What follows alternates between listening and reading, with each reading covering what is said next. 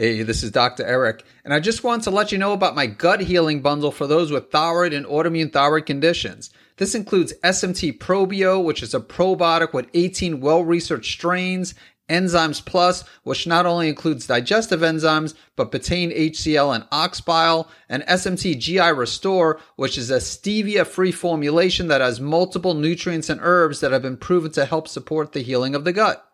To learn more about this, you can visit guthealingbundle.com. Thank you for joining me on the Save My Thyroid podcast, where I help people save their thyroid and regain their health. My name is Dr. Eric Osansky, and if you have hyperthyroidism, then you will especially benefit from these episodes. If you have hypothyroidism or Hashimoto's thyroiditis, you will also find many of the episodes to be valuable, including this one where I interview Betty Murray, who is a nutrition expert and functional medicine practitioner who focuses on helping women balance their hormones. And in this episode, Betty and I chatted about progesterone, and she also spent a few minutes talking about postpartum thyroiditis as well. As usual, make sure you listen to the post-episode chat after the outro music, as I'll expand on bioidentical progesterone, chaste tree and maca root, optimizing the adrenals, and whether you should consume caffeine to support estrogen metabolism. And you can access the show notes by visiting savemythyroid.com/103. Anyway, here is my interview with Betty. Welcome to the Save My Thyroid podcast, hosted by Dr. Eric Osansky. To stay up to date on the latest thyroid health-related topics, visit savemythyroid.com. The following discussion is for educational purposes only and is not intended to diagnose or treat any disease. Please do not apply any of this information without first speaking with your doctor. Now let's head to the show.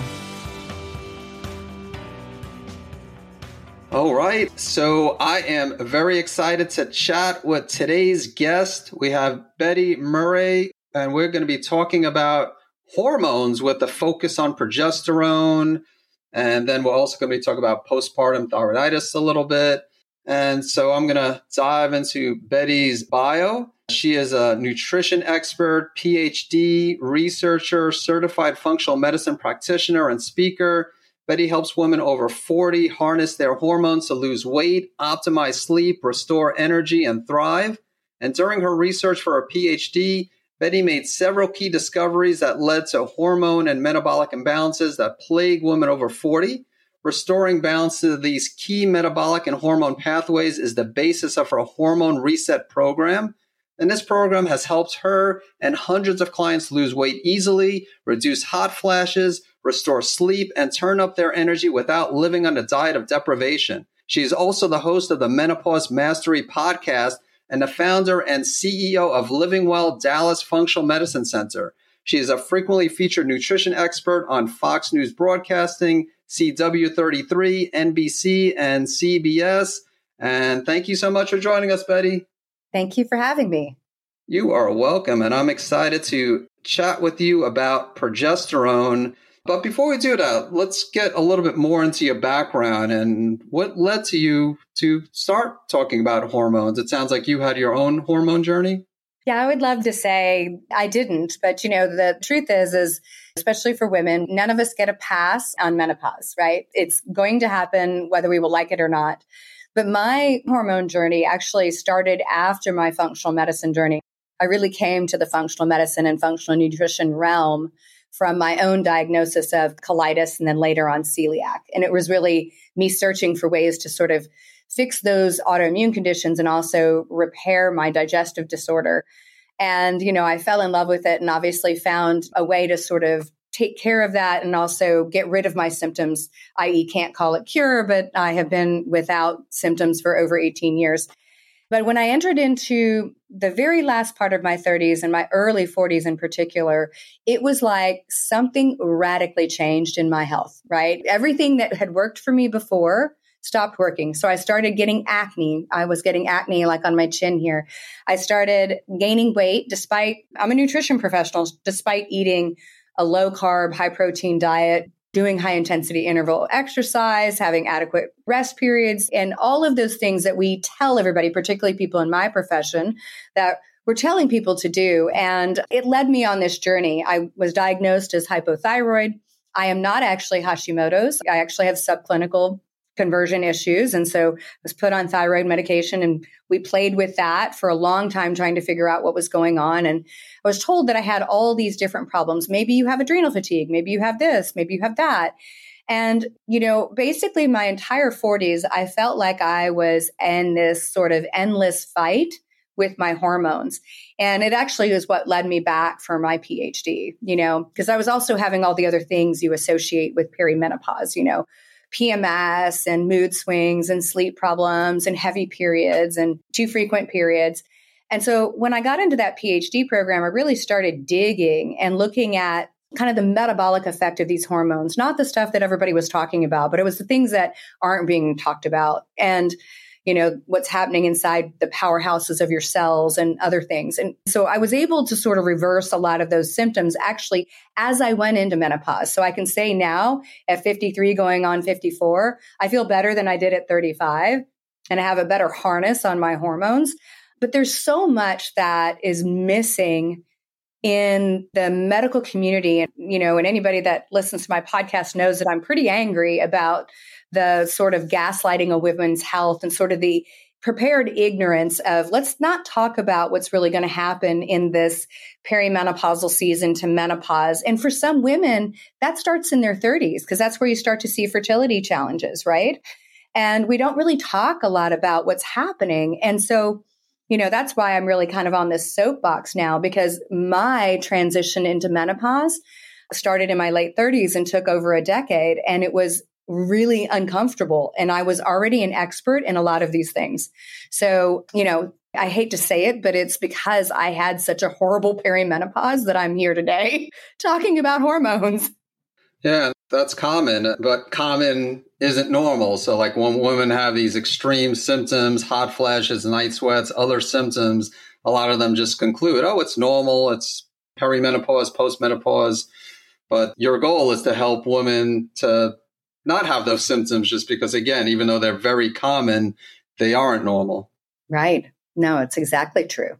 Yeah. Well, wonderful. Let's dive into progesterone and talk about why, start off, if you could discuss why so many women have, I guess it's not only progesterone deficiencies, but hormone deficiencies at all overall, with an emphasis again on progesterone. Certainly. So I like to describe, particularly all of our hormones are like a symphony. Right. And in a symphony, you're going to have the director of the show that's going to decide, what's the ambiance of the actual experience? What experience do they want to have? And that is your hypothalamus. And then you have your pituitary, right? So that's in the brain. So the pituitary is the conductor, and it's the one that's going to talk to the symphony and tell the wind section to play what it needs to play, and, the brass section to play what it needs to play, and the, percussion to do what they need to do. And the hypothalamus and the pituitary are constantly getting information, not only from what we think, what we eat, what we do, but from our senses, the chemicals we get exposed to. And I think a lot of the dysregulation we see comes from this onslaught of what's happening at the pituitary and the hypothalamus, right? Because our environment is so much more toxic, and there's so much more going on today than it was even 50 years ago. But what's really happening is the downstream effect. So when you look at those different parts of our endocrine system, so we have our thyroid, we have our adrenal glands, we have our ovaries that produce our sex hormones, and then we even have the pancreas that's producing insulin.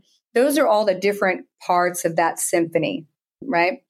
And the truth is I like to look at it this way, and my research kind of bears this out. The most primary hormones that get sort of precedent over everything else outside of your metabolic hormones, like insulin, because we got to be able to shuttle glucose into our cells, and that's what insulin does, or otherwise we wouldn't survive. But when you step outside of that very basic need, the adrenals are kind of your canary, right? They're helping your body understand, are you under stress or not? Are you in fear or flight? Do you need to fight for your life? Yes or no? And when we look at our sex hormones are luxuries. So progesterone and estrogen, they're for when the world is safe and happy, and procreation and continuing the species is awesome. But if our adrenals are constantly sending out this gigantic stress response, right? The world's not safe. I'm starving on the Serengeti. It's going to alter those sex hormones. So I think the big thing that people need to know is that all of these hormones play together. And unfortunately, particularly in the conventional world, they get parsed out into these individual hormones. My endocrinologist only does thyroid. Or, my gynecologist is going to help me with my sex hormones. But hey, got to break it to you, they're a surgeon, not a hormone expert in most cases. So we don't look at them as this grouping of, a orchestra that are playing together. And so when we look at the sex hormones, it really is the combination between our 3 different estrogens that fluctuate throughout the course of the month, and then a pituitary hormone that instructs the ovaries to sort of get ready, pop the egg out, shoot it out so it can end up in the fallopian tube. And hopefully by the time it gets to the uterus, we've got implantation because we've had a combination of the sperm and the egg. And then it's also the subsequent rise of progesterone that helps prepare that uterus for implantation, for growth of a fetus. And it's that combination of those hormones that fluctuate throughout our month that make our female hormonal cycle. And for most people, it's somewhere between roughly 24 to 28 days, up to about 34-ish would be a normal cycle. And then some people are longer, some people are shorter, and we can get into why that may be.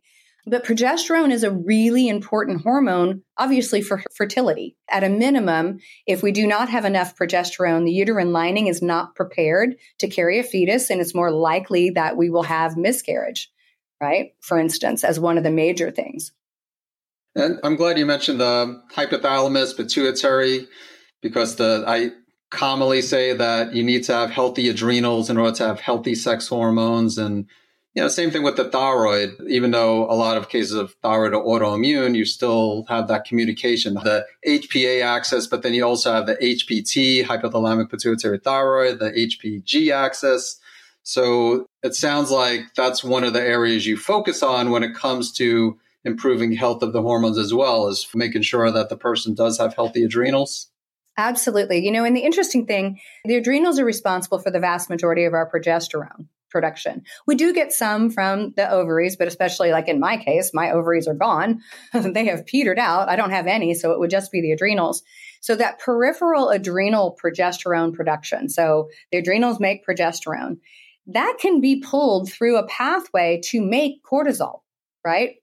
So if I'm under stress and, my body's depending mostly on that adrenal production of progesterone, I may actually be using it as substrate to make cortisol to continue that stress response. So I don't work specifically in fertility. I have helped lots of people get pregnant, but my population skew a little bit older. Not that I haven't, done it. But when I've worked with a lot of women who are struggling to get pregnant, who have no major definable problems with egg quality and other things, 9 times out of 10, it's probably because they are so stressed.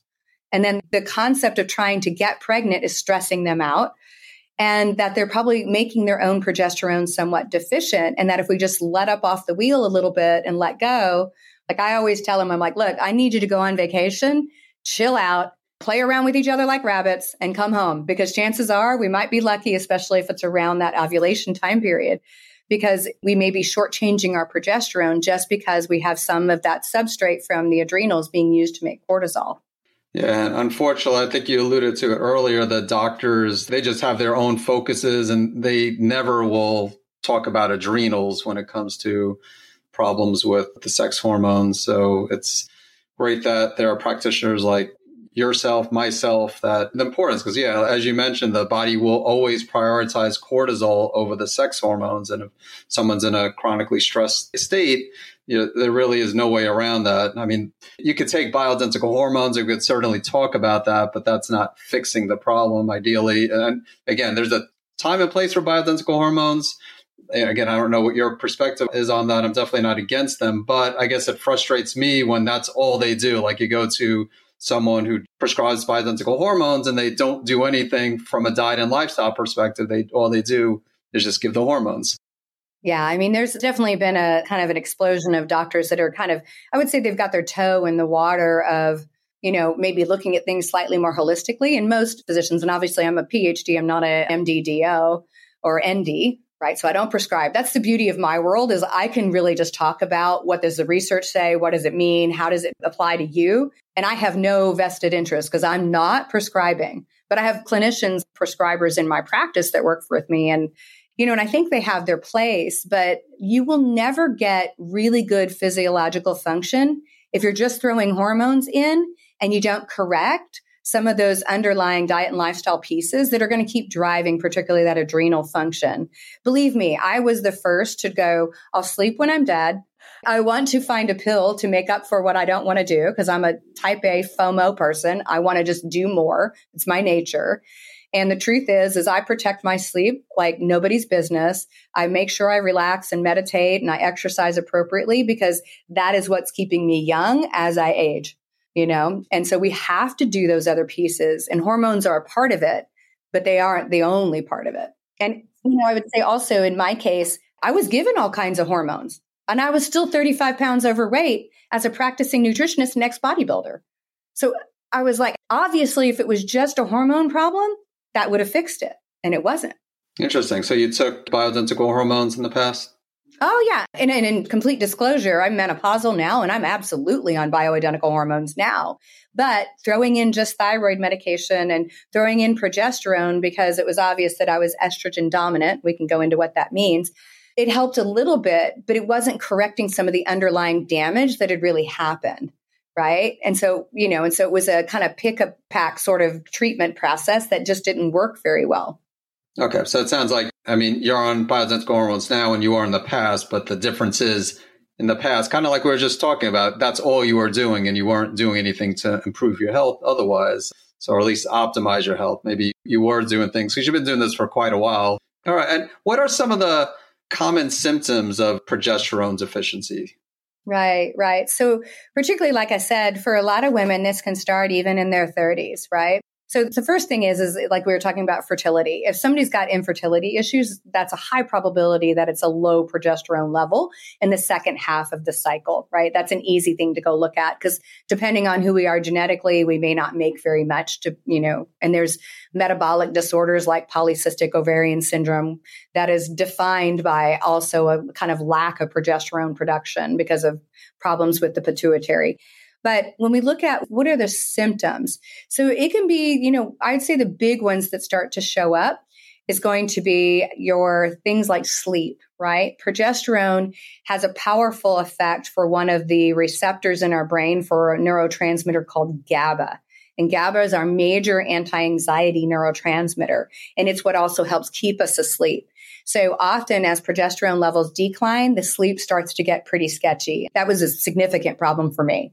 Right? The sleep was very, very sketchy. So insomnia, interrupted sleep, that would absolutely be one of the symptoms.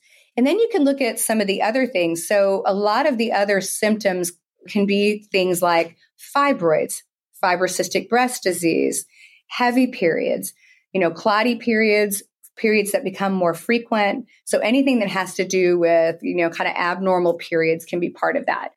And then if you look at even mood issues, right? So estrogen and progesterone, this is where you start to get into sort of a sketchy game because either one of them being way too high relative to the other or way too low relative to the other, you can also see some pretty significant mood issues. So if someone gets to second half of their cycle, like, let's say the 10 days or so before their period, and they're raging mad, irritable, weepy, angry, all of those things, it may very well be because progesterone is deficient. You can even get, like I said, the acne, right? Acne, particularly along the cheek line and the chin, can be a sign of abnormal hormones and relative estrogen dominance relative to progesterone. So those are some very basic, easy symptoms that could be a sign something is off. So sticking on the topic of estrogen, talk about both progesterone and estrogen. So if someone has too much estrogen, that could be considered an estrogen dominant condition. But even if they have normal estrogen, but low progesterone, that also is considered estrogen dominance as well, correct? Exactly. Because it really is the relative relationship between these hormones that set up a lot of those symptoms, right? And when they get wildly out of balance to each other, and again, it's almost natural. Again, natural isn't ideal, but it's almost natural for most women to experience some of that as they get into that menopausal timeline, as they start moving towards menopause, because progesterone declines long before estrogen does.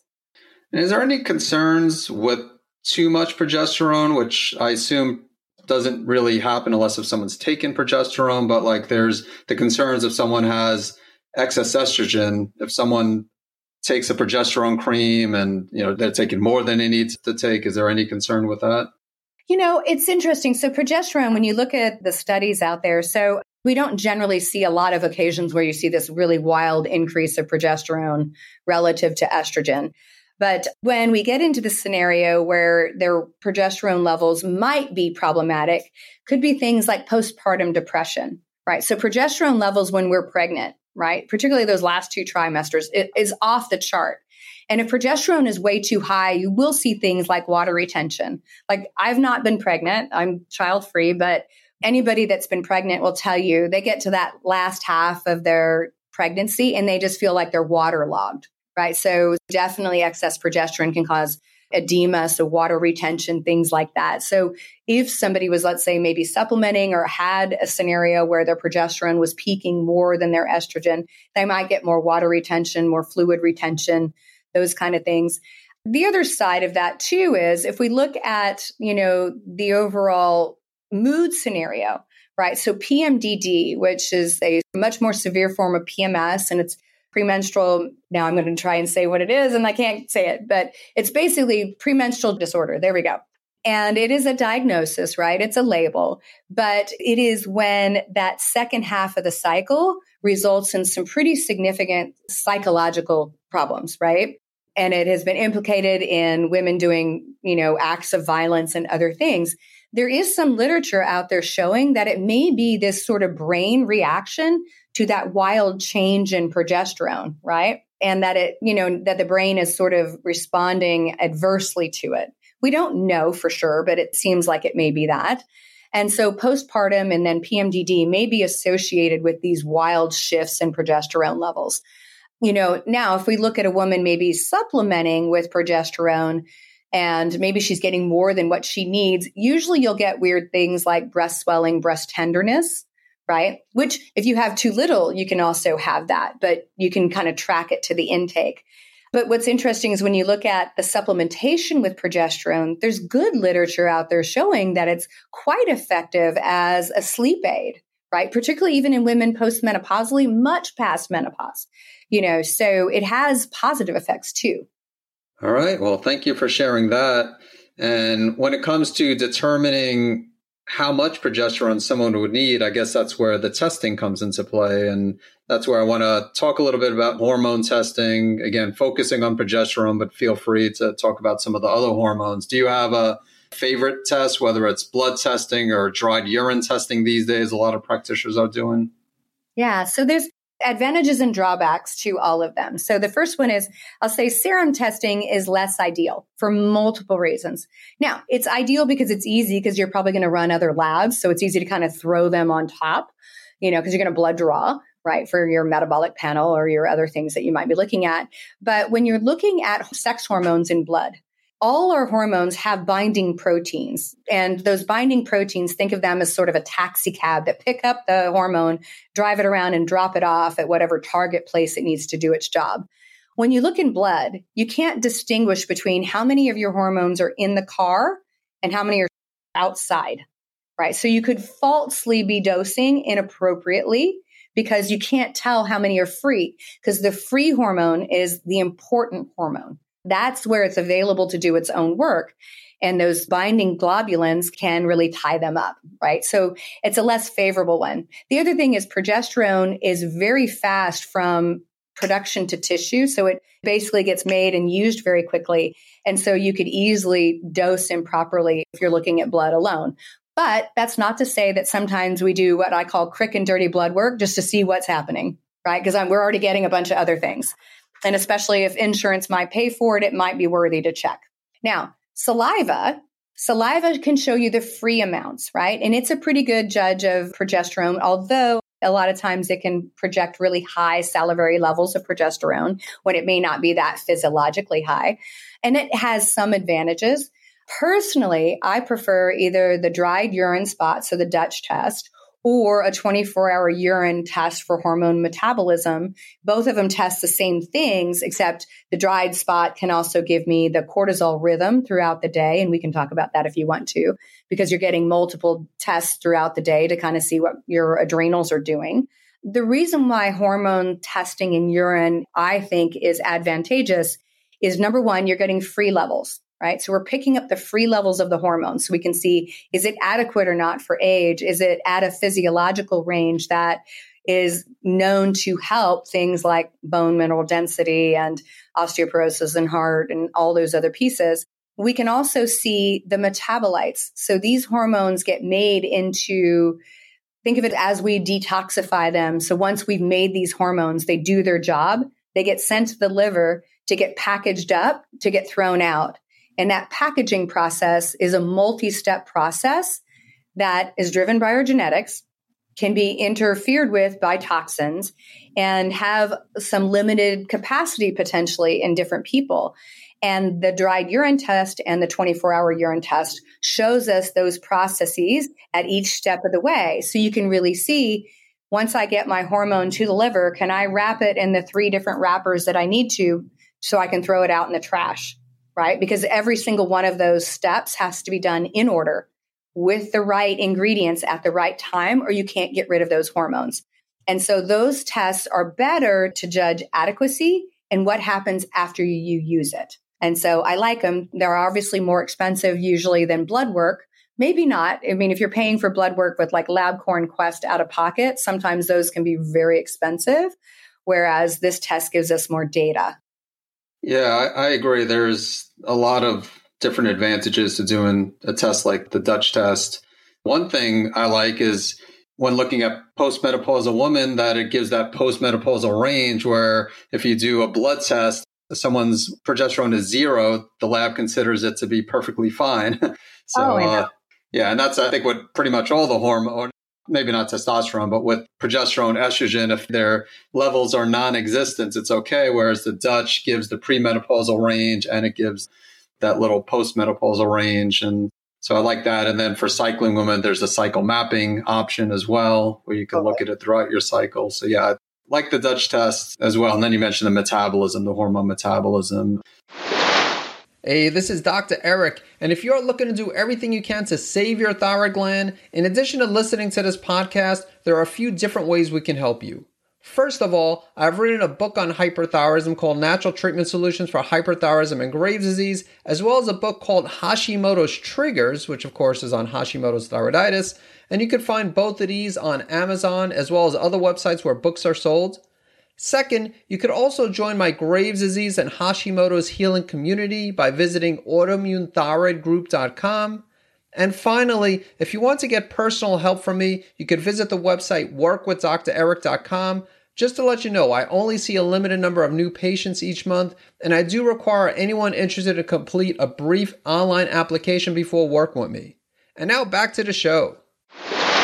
Do you see a lot of people when it comes to, I know we're talking about progesterone, but when it comes to estrogen, do you see a lot of people with elevated like 4-OH and 16-OH metabolites?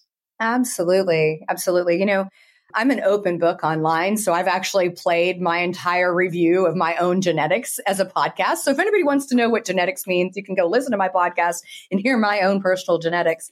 I'm heavily mutated in that pathway. So I have 2 mutations on that CYP1B1 gene, which for anybody who doesn't know what that is, that's a less favorable estrogen metabolism pathway, and it makes a toxic metabolite called 4-hydroxyestrone.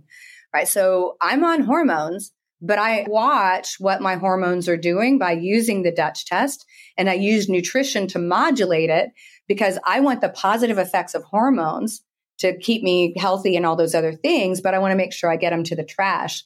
So I do see a lot of people with very high levels, particularly of 4-hydroxy, or the propensity to have high levels, and we do a bunch of things to bring them down. Like I said, myself included. So I use myself sort of as a lab rat of one all the time to go, what happens if we do this on this pathway? Awesome. We might have to get you back one day to talk about genetics and talk about methylation and all that fun stuff. Absolutely. So what are some ways to increase progesterone? I mean, obviously there's bioidentical hormones, which you're taking. I want you to talk more about that. And one question also, that when it comes to that is taking it during postmenopause. Do you think that every woman in postmenopause should take the hormones, everyone? And if not, should everyone with a hysterectomy take bioidentical hormones? And then if you could talk a little bit about the botanicals, the herbs such as vitex, chasteberry. Sure. So, let's say I'll start at the kind of younger end of the spectrum. So let's say it's a woman who's maybe in their late 30s. Maybe they're like me and they're like, woke up one day and they said, oh my God, I feel like I'm in puberty again. Something really went wrong. So in those cases where maybe their progesterone isn't peaking quite where it's supposed to be, because again, progesterone declines long before estrogen, I think that's a perfect time to use things like chasteberry, vitex, otherwise known as vitex, dong quai, even things like maca. Those herbs have been shown to sort of modulate some of these pathways and sort of favorably push towards progesterone a little bit relative to estrogen. And so sometimes we can get some improvement in our hormones just by putting some things in there that sort of swing that spectrum a little back towards progesterone. So I use those quite a bit in my practice. Now, as somebody moves into that 40s spectrum, chances are the progesterone is declining pretty quickly. There are some over-the-counter versions of progesterone that are topical, that are made from sweet Mexican yams. And most of the time, you're looking at a biological effect of about a 20 milligram dose of progesterone with something like that. And those might work a little bit in that very early time period. And you might stack that on top of some of the herbals. But as you start to get into the real loss of progesterone, that's where you start getting into prescriptive needs. And progesterone can really be given in two ways. Well, yeah, I guess I'll really focus on the two ways. So progesterone can be given as a cream topically, a cream or an oil, but a topical delivery. And it absorbs actually very easily subcutaneously, right? So hormones, especially, lots of things absorb through your skin, everything really. And so when you're starting to get to those doses, most of the prescriptive dose is going to be 100 to 200 milligrams, right? And that can be given also orally. So what's interesting about oral progesterone is when you give it in a powder form, so imagine it's a powder and you just have a capsule, it's poorly absorbed and poorly utilized.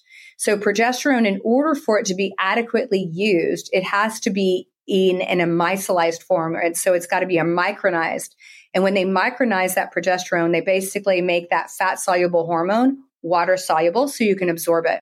When you look at the clinical studies of the efficacy of a topical progesterone compared to a micronized progesterone oral, actually the oral works better if sleep is an issue. So if a woman's like, I can't sleep, my sleep is terrible, I have insomnia, or it's really interrupted, my general recommendation is go to an oral. Right? Oral progesterone has no real concerns with liver metabolism and toxic metabolites. Estrogen does, which is a little bit about what we were talking about before. You don't really want to take an oral estrogen because it has to go through first pass through the liver before you can use it. Years ago, when Premarin was really one of the only things that was available on the market, it has a lot of history of safe use. It really, really does. I know in the functional medicine community, we're very anti-Premarin, and it's because it's got 17 different estrogens and humans only have 3. However, there's, over 50 years of history and there's low risk even with Premarin. But today we have a much more elegant and much more bioidentical, which means exactly like what our body makes, way to give estrogen. So if we're looking at estrogen therapy, so the woman that may need progesterone as they go through their 40s, often is going to start needing estrogen, somewhere before they get to the end, right? The cliff dive of menopause. So estrogen is better given topically. And then there are some, utilizations of like pellets, which are subcutaneous fat and muscle application where your body is actually metabolizing it through the tissues, right? It's just a more efficient way to give it. But estrogen topically means it's going to hit your blood supply, get used, and then it ends up in the liver. So it doesn't go through first pass liver. I believe personally that regardless of whether a woman has a uterus or not, so years ago, doctors would not prescribe any progesterone if a woman had gone through a hysterectomy because they thought progesterone's only need was to protect the uterus from excess estrogen, increasing the lining of the uterus and causing kind of estrogen bleeding and things like that. But we now know progesterone has a huge impact on the body and the brain, and it's necessary way beyond the uterus. So I am of the mindset you replace both. You take them to physiological dose, not just my hot flashes got better, but you want them to produce their physiological effect. So you get the bone protection, the brain protection, the heart protection, the mood protection, and all those other things. So I believe in doing both. And on the other side of that equation, I also believe women should be on testosterone therapy, even though the FDA has not approved testosterone therapy for women.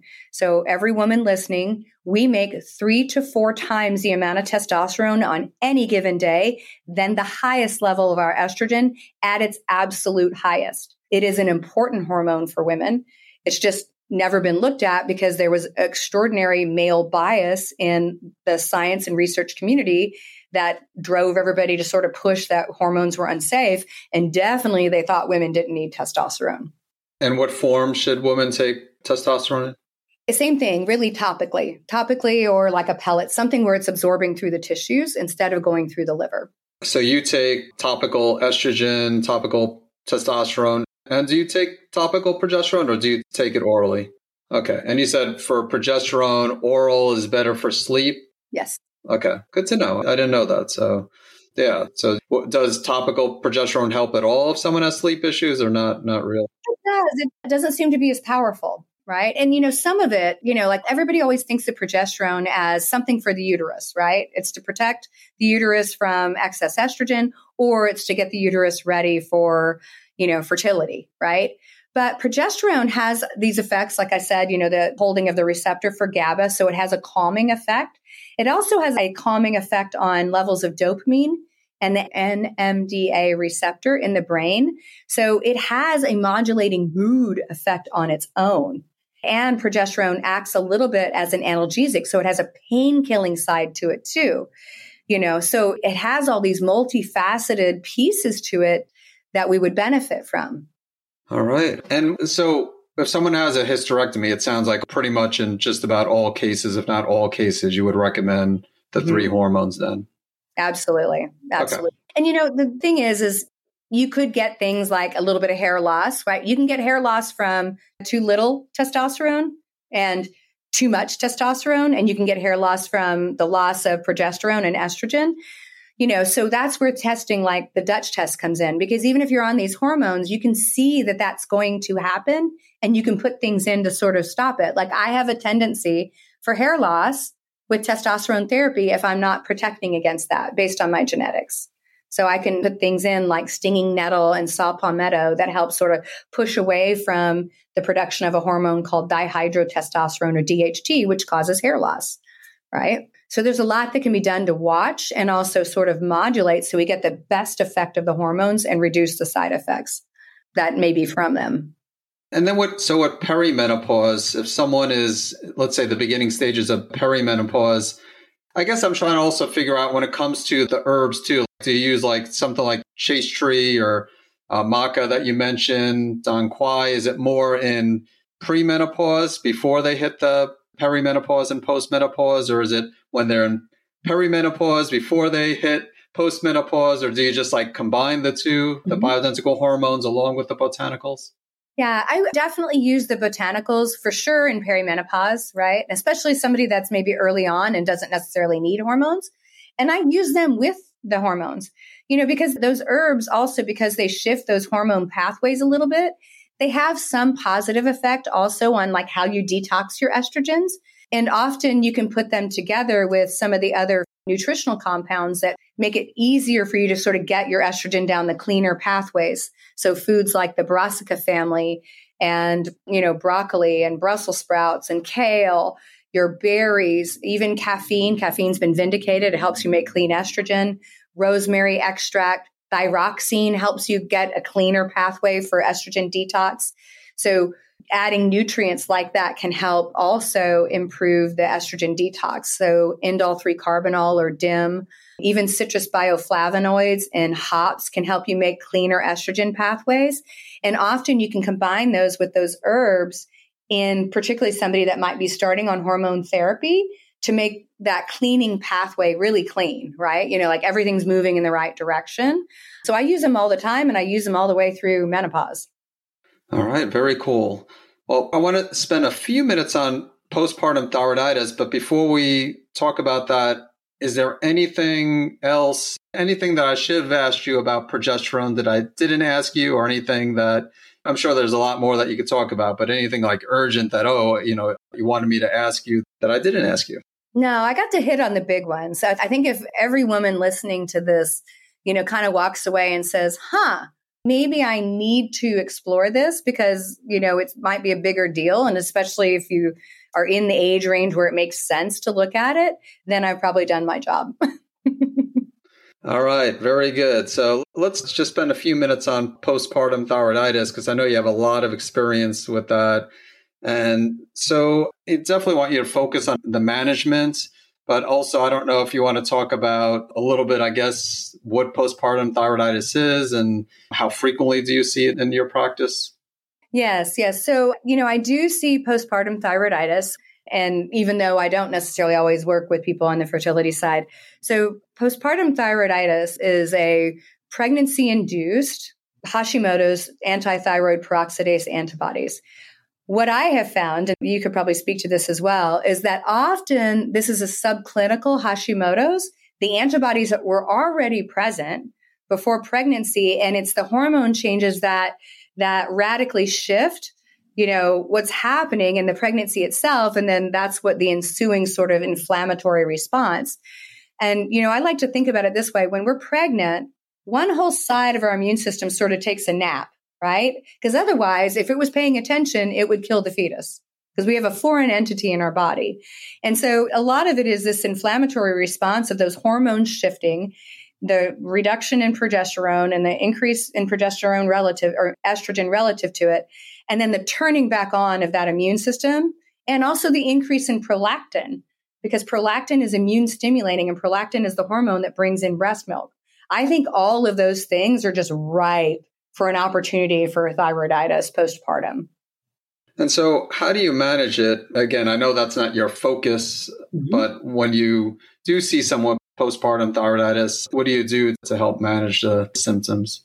So if we look kind of in the research, there's some pretty good research that nutritional selenium, right? So adequate levels of selenium and taking supplemental selenium, both even pre-pregnancy. Like if somebody's like, hey, I know I have antibodies, but maybe I'm not fully Hashimoto's, or maybe I'm Hashimoto's and I don't want to have a thyroid storm afterwards, that we can use preventative selenium, right? And so obviously if somebody's experiencing that, using appropriate selenium from that. I also look at sort of the usual sort of anti-inflammatory things. So taking your inflammatory foods out, particularly gluten, even if you aren't celiac, even if you're not sure if you're gluten sensitive, like remove that immune stimulating food because it does poke holes in our intestinal walls and it, can just increase this sort of immune response, even if somebody's not, celiac.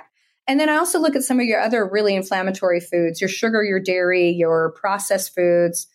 And in some people, we might even remove grains for a period of time because they tend to be a little more immune stimulating. The other thing I often look at too is the amount of iodine, right? Whether it's too much or too little, because on either side, if it's too much or too little, you can see an increase in thyroiditis. And I worry, and you may agree with me or disagree with me, there's been this sort of prevailing story in functional medicine that was started by a particular physician, or I think he was a researcher, but everybody that had thyroid problems needed really super physiological doses of iodine, right? And I see just as many people that may have thyroiditis, postpartum and or, an uptick in Hashimoto's antibodies. And some of it is probably being driven by too much iodine, right? Yes, if we don't have enough and our soil is depleted, but chances are people are eating foods with iodine in it. And so the relative risk of somebody being severely iodine deficient is probably not what's being promoted out there. So I very much believe in doing sort of an iodine to creatinine ratio and really looking at that and adjusting the diet to either increase or decrease that iodine level. Yeah, I agree that you want to be cautious with iodine. And I was on the iodine bandwagon years ago, just as far as the higher dose iodine and just realized that that's not a good idea for a lot of people with not only Hashimoto's, but Graves' disease as well. I mean, that being said, if someone is pregnant, they probably want to take a prenatal that has iodine, but it has just a smaller amount of iodine. So you don't want to go the other extreme where you're completely restricting iodine during pregnancy, because iodine is important, of course, for the development of the fetus, especially the brain. But I agree, as far as like taking separate iodine supplements during pregnancy, that could be a contributing factor. And yeah, that's a good advice with the selenium. And yeah, I mean, you're right. A lot of people don't know that they have Hashimoto's during pregnancy. And if someone does know they have it, then they could take the proper precautions. But I guess it's a good argument for really anyone to just try to eat a healthy anti-inflammatory diet, do things to manage stress. And also, sounds like you agree. It's like some people will talk about birth as being a trigger, but it's not really. I mean, it's almost like the straw that broke the camel's back, because the person had the antibodies prior. It's not like the birth actually caused Hashimoto's. As you know, it takes years for that process to develop and all that. It's just, but yeah, anything else that you wanted to talk about when it comes to postpartum thyroiditis? I know there's probably not a whole lot to talk about, but I wanted you to just give an overview, and you did a good job of just talking about some of the ways to manage it. I would like to say, so I think we should be testing for these things before we think it's a problem, right? Because again, you're going to develop Hashimoto's over time. It's not something new. And I think the other thing people need to realize is when we look at lab reference ranges, and some of them may vary by lab, but when you look at those lab reference ranges, they didn't go out and get 1,000 of the healthiest people on the planet and go, what's the perfect range? They picked like 1,000 random, probably medical students that were sleep deprived, sick, and tired, and did theirs. And so, a lot of times people, let's say maybe they got lucky and someone looked for antibodies. And let's say they're just slightly below diagnostic criteria. And, I always look at those things and they're like, oh, you're fine. I'm like, you shouldn't be creating antibodies to your own body parts.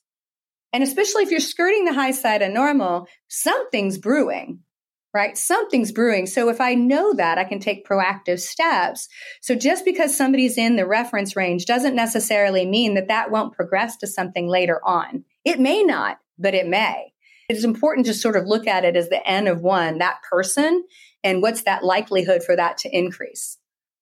Yeah, I definitely agree. You want to look at the optimal ranges, and the problem is that most of the time they're just going to do a thyroid panel, and many times just a TSH. And then if the TSH is on a higher side, but within the range, they won't look any further. But yeah, they should be doing like predictive antibody testing, where they look at the thyroid antibodies, especially the thyroid peroxidase and anti-thyroid globulin antibodies, even if the TSH is within range, because again, it takes time for that process to develop where the TSH becomes out of range. So yeah, that's a good point where, all pregnant women, the argument for them to have the thyroid panel as well as the antibodies, don't think it'll happen anytime soon in conventional medicine world. But again, in the functional medicine world, probably a good idea. And yeah, so thank you for sharing that, for talking about postpartum thyroiditis. And where can people find out more about you, Betty? Sure. So obviously you could listen to Menopause Mastery podcast. And even, I have some men that follow me. And even if you're not in menopause, we're talking about this sort of trajectory time period as these hormones change and then onward. And so you can obviously follow me there. You can find me at bettymurray.com, and that's BETTYMURRAY.com. And even on that website, you can get to a what's your hormone type quiz. You can find that there. And what it is a questionnaire. It takes about 2-3 minutes, and it's going to help walk through a bunch of symptoms and help you figure out what hormone imbalance you may have. So you can figure out, hey, are my adrenals fried? Are my sex hormones causing a problem? Or is it thyroid? Or is it my metabolic hormones? It helps sort of distinguish that, and it has its own personalized report that comes from your questions. Awesome. Well, yeah, definitely check out Betty's podcast as well as her quiz. And thank you so much for chatting about hormones, especially progesterone, even though you also spoke a good amount about estrogen and a little bit about testosterone. Again, postpartum thyroiditis. Again, you shared a wealth of information, and it was a pleasure having this conversation, Betty. Thank you, Dr. Eric. It was really fun being on. Thank you for listening to the Save My Thyroid podcast. If you haven't done so already, make sure you hit subscribe to stay up to date on the latest thyroid health-related topics. And to get your free thyroid and immune health restoration action points checklist, visit SaveMyThyroidChecklist.com. Thanks so much for tuning in. That was a wonderful conversation I had with Betty. So I learned a few things about progesterone. One thing I did not know is that oral progesterone, when taken in bioidentical form, is better than bioidentical progesterone in topical form. So that's interesting. So if you're looking to take progesterone for sleep, oral is better, even though topical might still work, but just according to our experience, oral is a better option. Now, one thing, it seems like, I don't know if she said this, but it's suggested that everyone in postmenopause should take progesterone. And there are others I interviewed. I believe Dr. Deb Matthew recommends for bioidentical hormones for everyone in postmenopause and men as they get older to take testosterone. Again, I'm not 100% sure. I don't want to put words in her mouth and say 100%. I think in most cases, a woman in postmenopause, Deb Matthew, and again, it sounded like Betty would recommend that as well. So that's where I disagree. I think it could benefit a good number of women. So again, I'm not opposed to it. And in the past, admittedly, I don't want to say I was resistant, but trying to do everything naturally. But there's a time and place for bioidentical progesterone, estrogen, testosterone, just like there's a time and place for thyroid hormone replacement. So if someone has optimized their adrenals, which I'm going to talk about shortly, and if they're still experiencing certain symptoms, then maybe taking bioidentical progesterone is a good option. So I'll get to the adrenals in a minute, but just wanted to bring up chaste tree and maca root. So it's good that she does use some herbal remedies as well. And I like both chaste tree and maca root. Again, I can't say I recommend them to most people, to most women, but at times I will. Probably more chaste tree, which is also known as Vitex. She also mentioned Dong Quai as well. But all these herbs are really beneficial or can be really beneficial. Everybody's different. So some people, they'll take, let's say, maca root and it won't agree with them, but that could happen with any herb, which is why you want to listen to your body. But, something like, for example, chaste tree helps to support the body's own progesterone production. So now if someone has exhausted adrenals, or if someone has, I shouldn't use exhausted adrenals because, again, the controversy over adrenal fatigue, which I've discussed in different episodes. So if they have dysregulation of the HPA axis, hypothalamic pituitary adrenal dysregulation, then chaste tree might not be the best option. You would, in this case, want to support the adrenals. Maca root, I think she mentioned progesterone also, which I guess makes sense since this is a conversation mostly on progesterone. She brought up maca root, but from what I understand, it also could help with estrogen too. Anyway, so just good that Betty also uses herbs and not just the bioidentical hormones. Now, getting back to adrenals, so I've said, I don't know how many times I've said on this podcast, but for years I've said in other areas, whether it's my website, my blog post, or when I do live events, commonly say you need healthy adrenals to have healthy sex hormones. And again, that doesn't come from me. That's what I've learned through my training. And it makes sense. If you don't have healthy adrenals, you're not going to have healthy thyroid. You're not going to have healthy progesterone. You're not going to have healthy estrogen. So it's not just sex hormones. I mentioned thyroid too. Even though most cases of thyroid conditions are autoimmune in nature, you still need optimal adrenals. So if someone is in postmenopause and they're having issues sleeping and other symptoms, let's say hot flashes, night sweats, which of course that could be related to like low estrogen. Again, I'm not saying there's not a time and place, and maybe many of those women do need to take bioidentical hormones, but you want to optimize the adrenals first, because maybe some of those women, arguably in my experience, a lot of those women would not need to take bioidentical hormones if they optimize their adrenals. But even if they need to take bioidentical hormones, maybe they won't need as high of a dose if you optimize the adrenals. So I definitely would recommend to optimize the adrenals before taking progesterone or really any type of bioidentical hormone. So, I mean, for any men listening to this, I don't know if any men will get this far just because it's a topic on progesterone. But I mean, again, women or men, testosterone, like again, if someone has a lower libido, then there's a time and place for taking testosterone, but same concept. You want to optimize adrenals first. So that's all I'll say with that about that. And then caffeine. So she mentioned that caffeine can play a role with estrogen metabolism. And so there is some research where caffeine can help with that. But still, I can't say, I mean, everything's risk versus benefits. And I'm not saying there's absolutely no benefit to caffeine, but there's also some risks as well. It depends. Some people are fast metabolizers of caffeine, which actually is me. I had some genetic testing years ago that showed that. Again, I don't consume a lot of caffeine, but if I wanted to, I would metabolize it quicker than those who are slow metabolizers. So if someone's a slow metabolizer, and some people will know they'll get wired if they, let's say, drink caffeinated coffee. And so they can't have it in the afternoon. They have to have it early in the morning, else they'll be up all night.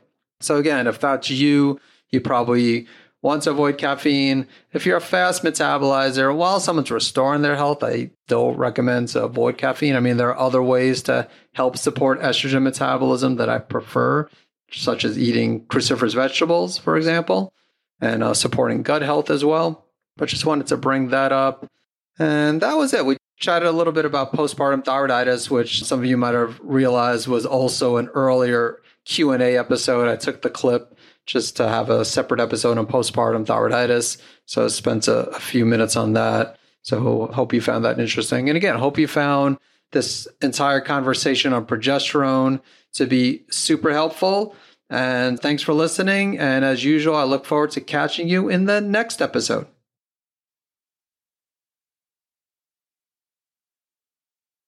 I want to let you know about a product called Hepatoimmune Supreme, which is a unique supplement that has a rare combination of N-acetylcysteine, also known as NAC, milk thistle, and schisandra to support the liver. And it also has a few mushrooms that can help support the immune system, including cordyceps, which has both immune modulating and adaptogenic properties and is great for those with Graves' disease and Hashimoto's. To learn more about Hepatoimmune Supreme, visit SaveMyThyroid.com/liver support.